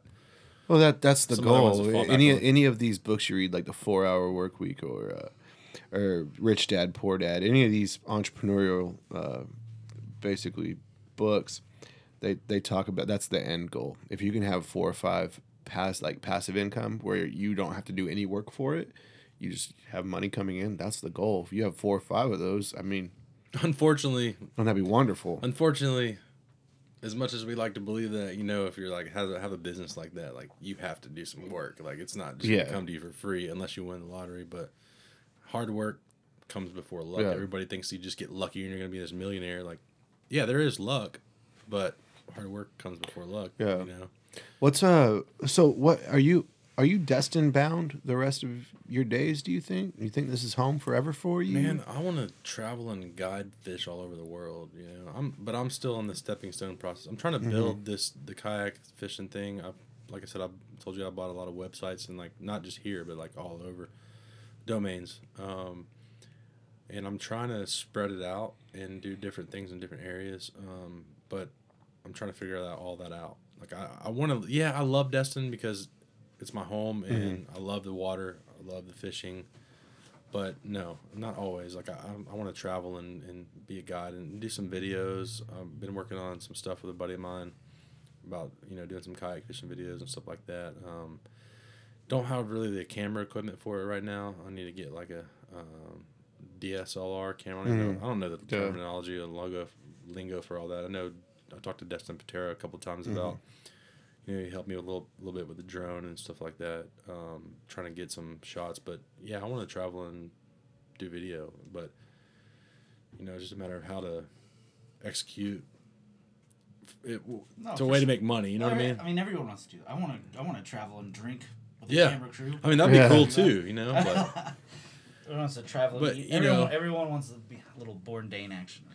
I haven't figured it out yet, man. Like, I'm still thinking. I have a good thing going here. I love what I do.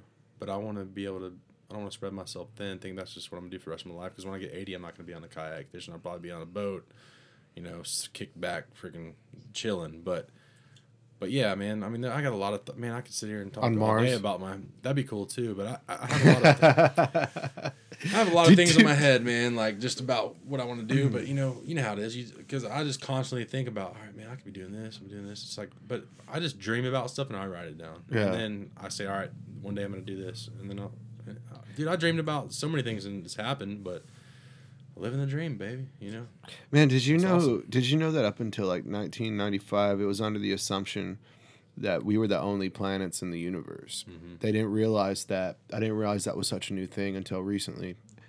The human race thought that our star was spectacular because it was the only one with planets, until they realized that every star had planets. No, that's not true. That's look it up. Fucking look it up. You have Google right there. No, but what you're trying to say is Google, that there wasn't evidence yet. Information highway.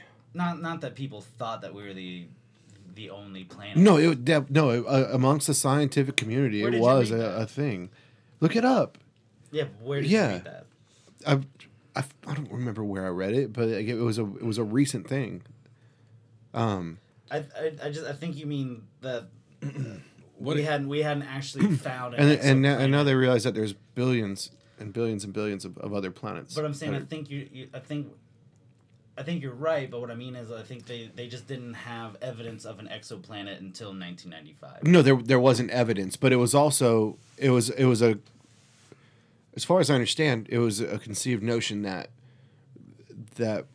our solar system might be singular, that it was a thing. Up until a little over 20 years ago. I don't believe that. I think there's multiple, Well, it's proven. Well, there's nothing. Yeah, But yeah. I don't feel that people in the like astrophysics community would be like, no. We know that we're the only ones here. I just don't think they would have the. I'm sure each individual is probably different as well. I'm just talking about it like an overall opinion. I don't even know how I would find that article. So, yeah. What? Obviously, we don't talk about politics and we don't talk about religion, but We can talk about aliens. For me, it's crazy because I don't. People are always like, "Oh, you got this opinion about that." I think everybody's got their own opinion about everything, dude. I don't care what you think about like how you want to live your life, and a lot of I don't know. I had a guy like email me the other day, and he's like, "Oh man, what you blah blah." I was like, "Man, look, I don't get into that because I think it's trying to tell me this and tell me that. I support whatever you how you feel about things. That's fine. That's you." That's me. Like I think a lot of people get like so misconstrued on. Oh, this is the way it should be, dude. Everybody has their own opinion. Everybody puts their faith or whatever you want to call it in their own head, and that's what they believe. And I respect all that when it comes to sexuality, all that stuff. Yeah, I'm a Christian. Like I believe in God or whatever, and that's what I believe. But I'm not against what other people. That's their thing. You know what I mean? Like. I don't argue it. I never will because it's not going to get anywhere. It's just the way it is. Like that's how I am. I don't have anything against. If you want to do what you want to do. If you want to be gay, you want to do this, do that. I don't freaking discriminate. But I think a lot of people in this, they get so like butthurt about like, oh, he's this. Who cares, dude? It's not your life, man. Live your life. Yeah. Love them, just like. Love them just like they love you and let them do their thing. That's their own thing. And that's one thing I wanted to bring up here because I feel like sometimes, I'll like post stuff, like maybe it's a scripture or something like that, but I'll post something and somebody will come back with it. I'm like, that's fine. You believe that. Like, we can't change how we feel about it. It's just what we feel, what we believe is okay. Mm-hmm. I don't ever discriminate on people. There was a time when I did it. I got kind of Bible banger-ish back like 3 or 4 years ago. Now, dude, I've seen the light, when it comes to that kind of stuff. I don't get into that because you are your own person. You're going to believe what you're going to believe. I love you for who you are. Doesn't matter what you do. We're still going to get along. I'm still going to love you. Doesn't matter. I don't judge, like. And I've never been like a judgmental person anyway, but I think the older I get, I'm like, dude, I'm too old to. Everybody has their own opinion, dude. Like, we can still get along. It doesn't matter if you believe. Well, especially with social media.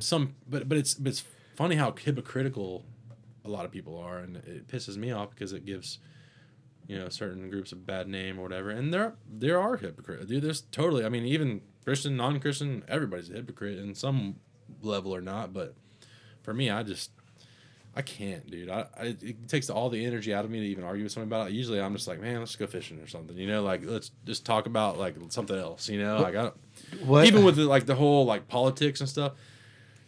I don't get into that. What sort of implications would you being a believer or a Christian, as you just said, what sort of implications do you think discovering life on other planets would have on that? Because I feel like that'd be a really, really, really huge thing to leave out. Personally, created. I think God created a lot of. I mean, but the Bible says God created heaven and earth, but it doesn't talk about anything else. Yeah. So, do you think there'd be significant implications there if life's discovered elsewhere? I don't think it'd be implications. Have you thought about that? I think God's bigger than what people think he is. I think Have you thought that though? What's that? Have you thought about that though? Not really. And why wouldn't that be? That's a pretty important question. Why wouldn't that be something that was discussed in God's word and the Scripture? Right. I think that's way too big of a thing for all perfect God to leave out, assuming there is life on other planets. Yeah, and I think I'm not opposed to thinking that that's not the truth. I don't know. Yeah. But I think when it comes down to, I think God's, to me personally, if I think of God, I think it's way bigger than just like Earth. Like it's not just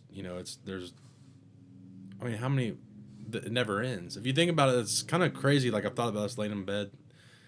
What, the concept of eternity? Never end. And universe? On and on and on. There could be like, you know what I mean? It's crazy. It's almost like when you die, you're gonna like be dead forever. I get that question because what you're I think you're trying to get at is even with the 1995 thing. When you just keep going further and further back, you know, our world expands further than where we were. Our solar system expands further than where we were. Our universe expands further than where we were, what we know. And so then does your interpretation of Scripture evolve with our understanding, or is it solid? Heaven and earth, this is what it is. There's nothing. Well, it's obviously not, because rules are some rules are permissible and some are not, based in Scripture. You know, for example, like that's a good question. Your shirt's probably like 70% cotton, 30% polyester. According to the Bible, that's and you're wearing mixed fibers. You know, it's crazy. So then what becomes permissible and what becomes spiritual law? And I think that's what we're dealing with in our current social political climate as well. Is people are more so than I've ever seen in my life. And I was raised in a very Christian home. Mm-hmm. I went to church every Sunday, every Wednesday. I was in the church choir. I was very, very, very involved in the youth group. I was in a Christian punk rock band, you know, like very familiar with that area. But how can you pick and choose what laws to live by and what's okay for you and I guess maybe I just answered my own question. You have to determine what's okay with you and how you want to live your life and maybe what you decide from there. But my biggest issue with all of that was, for me, I'm kind of like an all or nothing kind of guy, you know. Like if this is how it is, then I need to follow this to a T. If this is the book I believe, if I believe that this book that I'm basing my entire life on is the undisputed word of God or Creator or whatever you'd like to call it, then I need to follow it 100%, as the best that I can. I can't pick and choose which parts to follow and not to, or interpret it with our times. And I think that's what Shane was getting at too, is you can interpret certain parts of it to mean certain things to you at certain times when it's convenient to you. Mm-hmm. And I don't think that's a convenient way to believe. Mm-hmm. You know, and also going back to what you said, I think God's bigger than all of this too. I'll guarantee you that even though you describe yourself as a Christian, I'll guarantee you that your vision of God, your relationship with God, your thoughts about what you think God is probably different than 99% of most Christians, because it's a personal thing to you. I think there's something powerful about that. I think that works really well for some people. You know what I'm saying?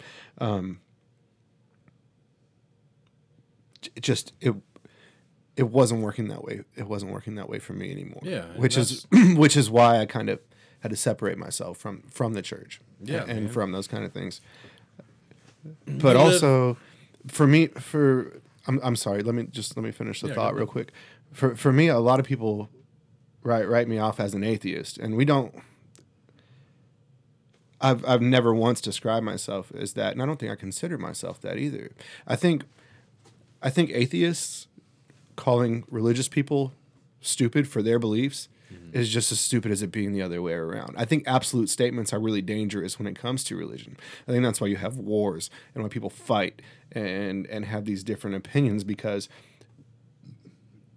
it's an absolute thing for you. It's such a part of your life that's ingrained in you, to where you're right, and therefore any other belief structures have to be wrong.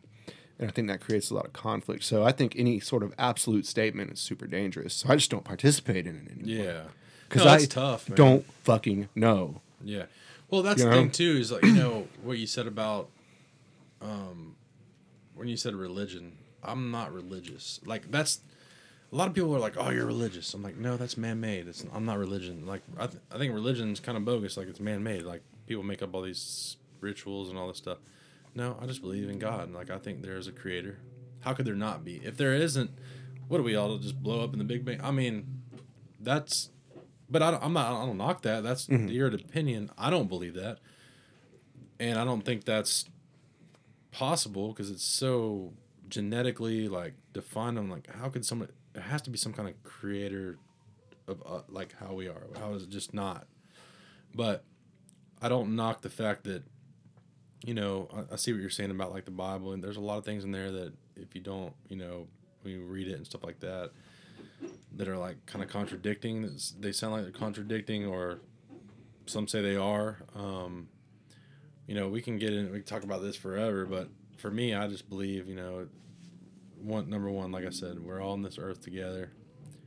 Like what I believe, and we can go into detail on what I believe and all that stuff. But the main thing is respect each other, love each other for who they are. Doesn't matter where they go, how they do it. Doesn't matter. I don't care. Doesn't matter. Like, why does that matter? I mean, it matters to you because it's your opinion on how you feel about it. Now, I do understand.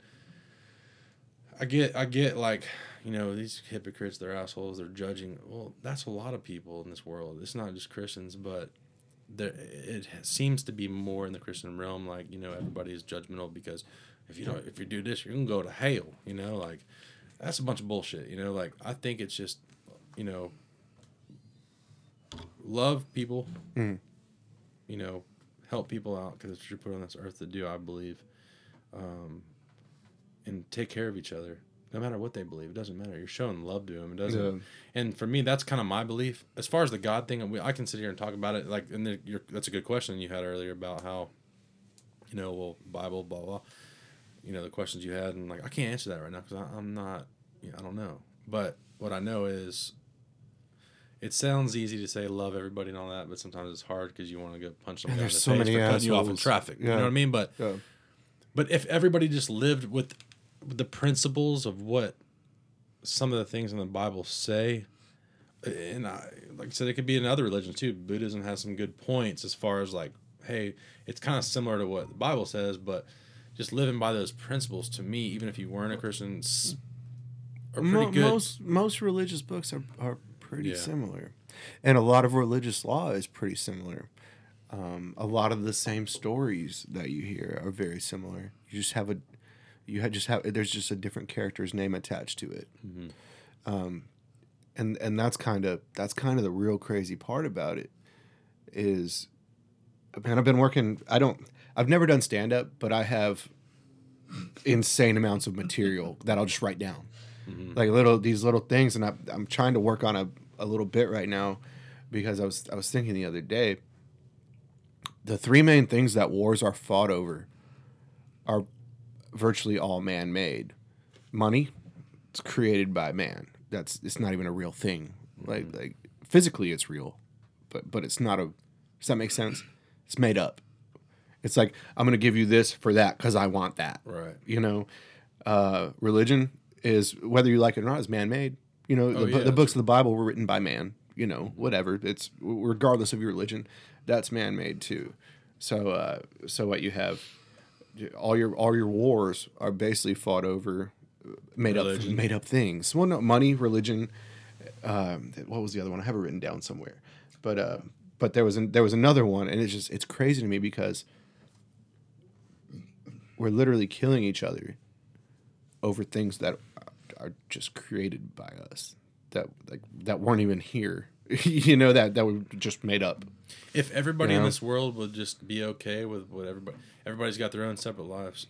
Whatever they do is their own personal business. If everybody would just be okay and not worry about the other person and what they believe in, and just focus on, hey, let's just have a good time, hang out, let's love each other. Yes, you believe that, that's fine. I understand there are some certain like hang-ups when it comes to that, like, well, I don't like that he's doing this. I'm not talking more about like, well, he's gay, I don't like him. That's what I'm talking about. Like, don't worry about that guy. It doesn't matter. That's him. That's his life. Like, let him be. Why would you? It's not your place to judge, man. Like, you know, and that's where I'm at. Like, as far as the Bible and all that, like I said, I can go on and talk about this for hours. But if the world would be a so much better place if everybody would just don't worry about so much about what other people believe in. Just focus on. I want to know what your third one was. I'm getting it. I'm looking at it. I did too. Hold on. I would think.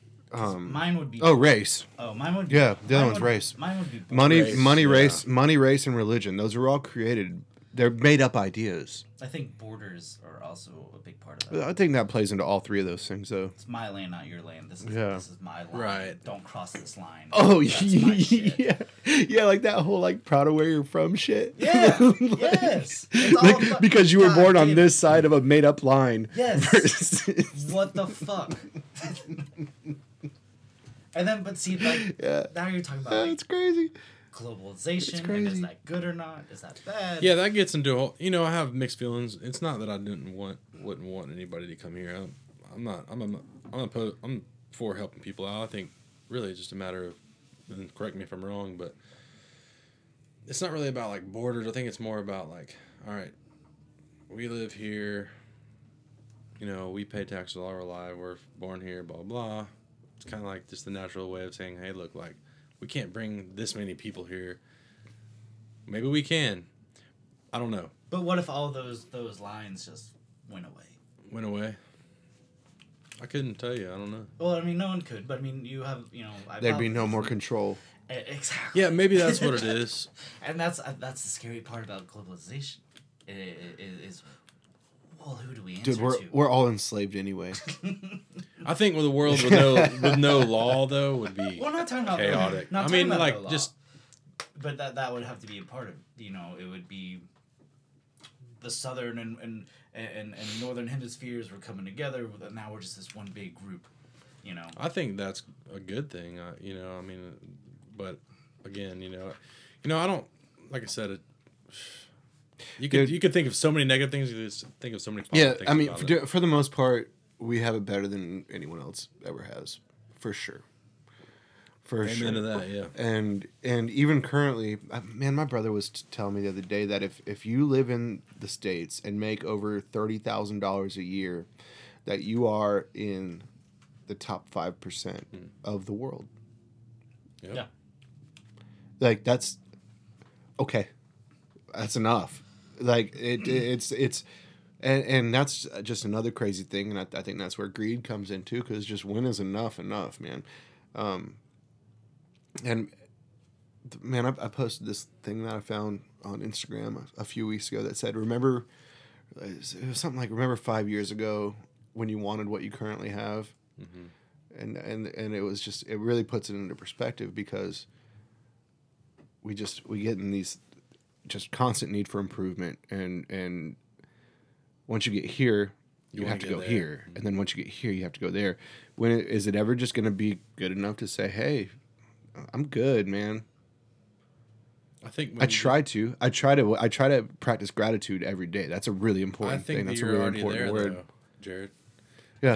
I think you're already there because you do what you love to do, and that's what I'm trying to say, man. Like I love what I do. You got to be careful. I don't love it all the time. No, but what what else would you rather be doing? I spend my days in this office by myself, and you should hear some of the words I can come up with. Dude, you can walk downstairs and get a dank beer.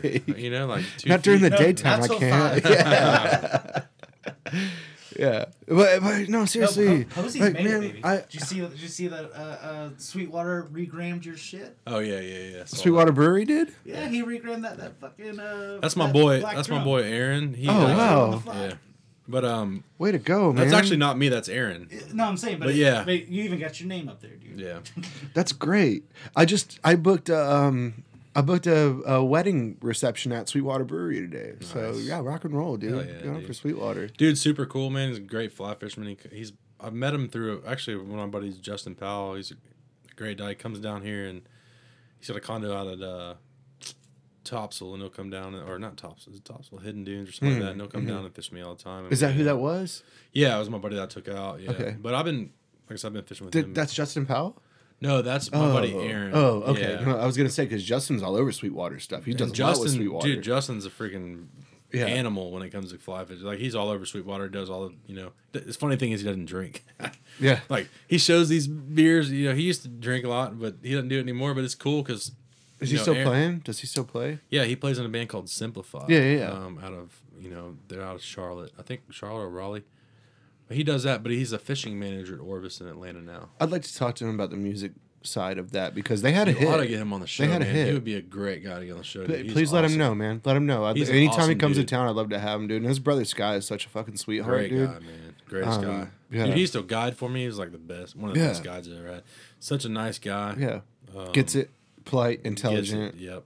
Hardworking. I went to Justin's bachelor party out in Port St. Joe a couple weeks ago, dude, and it was like Justin, Sky, me, and like a couple other dudes, and we just went out there and like hung out, camped, and like got eaten our ass alive by bugs, and for like, sure sat around and freaking by the fire and just drank beers and hung out, you know. Yeah. Like, but Justin's a good dude. He's got some funny stories, man. I didn't know he had funny stories he did till we sit by the campfire. I was like, dude, that shit was funny. He was telling me about like just crazy. I can't really say it on here. Yeah. But That'd he be might fun to say anyway. pop one up. But you should definitely. He's it would be a great addition to the show for sure. What I was gonna say though, man, I'd love to have him on here because I want to. They had a hit song. I'd say it was a hit. It was all over the place. Yeah, they got like a million views. Or yeah, and I want to know like what happens with that. Like, how do you either harness it or what decisions were made to where you weren't able to harness it? What they're doing is they're doing like the rock boat and stuff like that. So they're doing big shows, but they're not doing it all the time. And personally, as a musician, if I were to go back in time and say, all right, Heritage, as a band, let's all go get a day job. Let's all go, like, let's do something else. Hunter said the same thing when he was on here. No, I'm telling you, go do something. Don't just like focus just on, because if you start focusing just on making money to play music, yeah, it's great, but I feel like you're over saturating yourself in a certain market, and eventually you're absolutely right.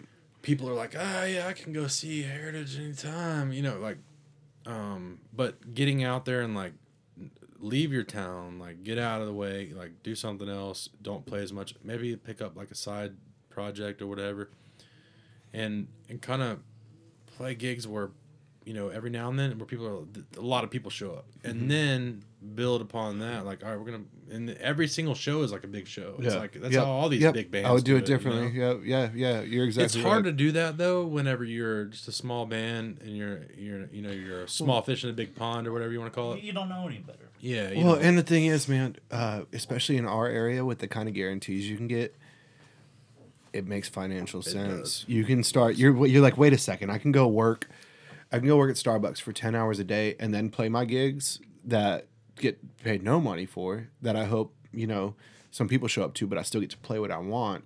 Or I can play 20 times a month, get $1,000 a night for it in this band that I've started, and make a decent, I guess decent living, man. It's crazy. you could.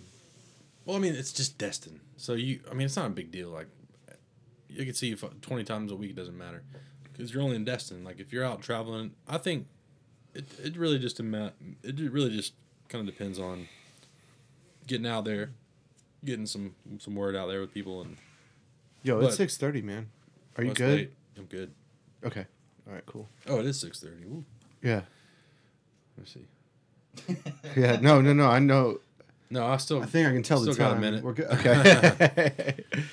I'm sorry. I didn't mean to interrupt. No, your we're thought, good. Man. I just know you said you had to be somewhere at a certain time. We're good, so I got another 7:45, so I'm good. Oh, okay. But we don't have to talk that long. But yeah, that's what Hunter and I actually talked about that when we were playing in the band.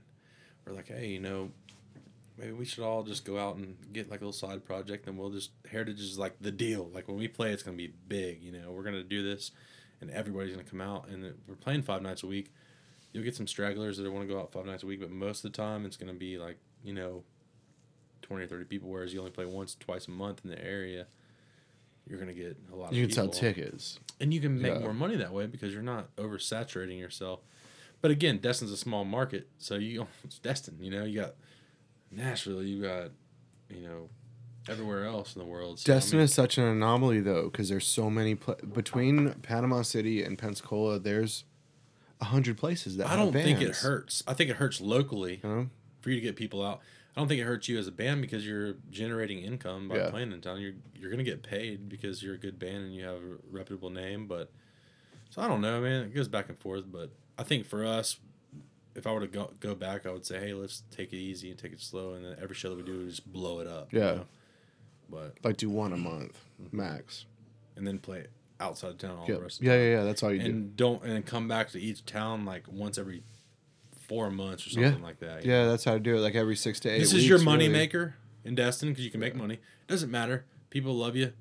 Even though they don't want to see you every night, it's fine. You're still making money. They're still paying you. Go out of town the rest of the time. Come back. That's the way to do it. Yep, for sure. But agreed.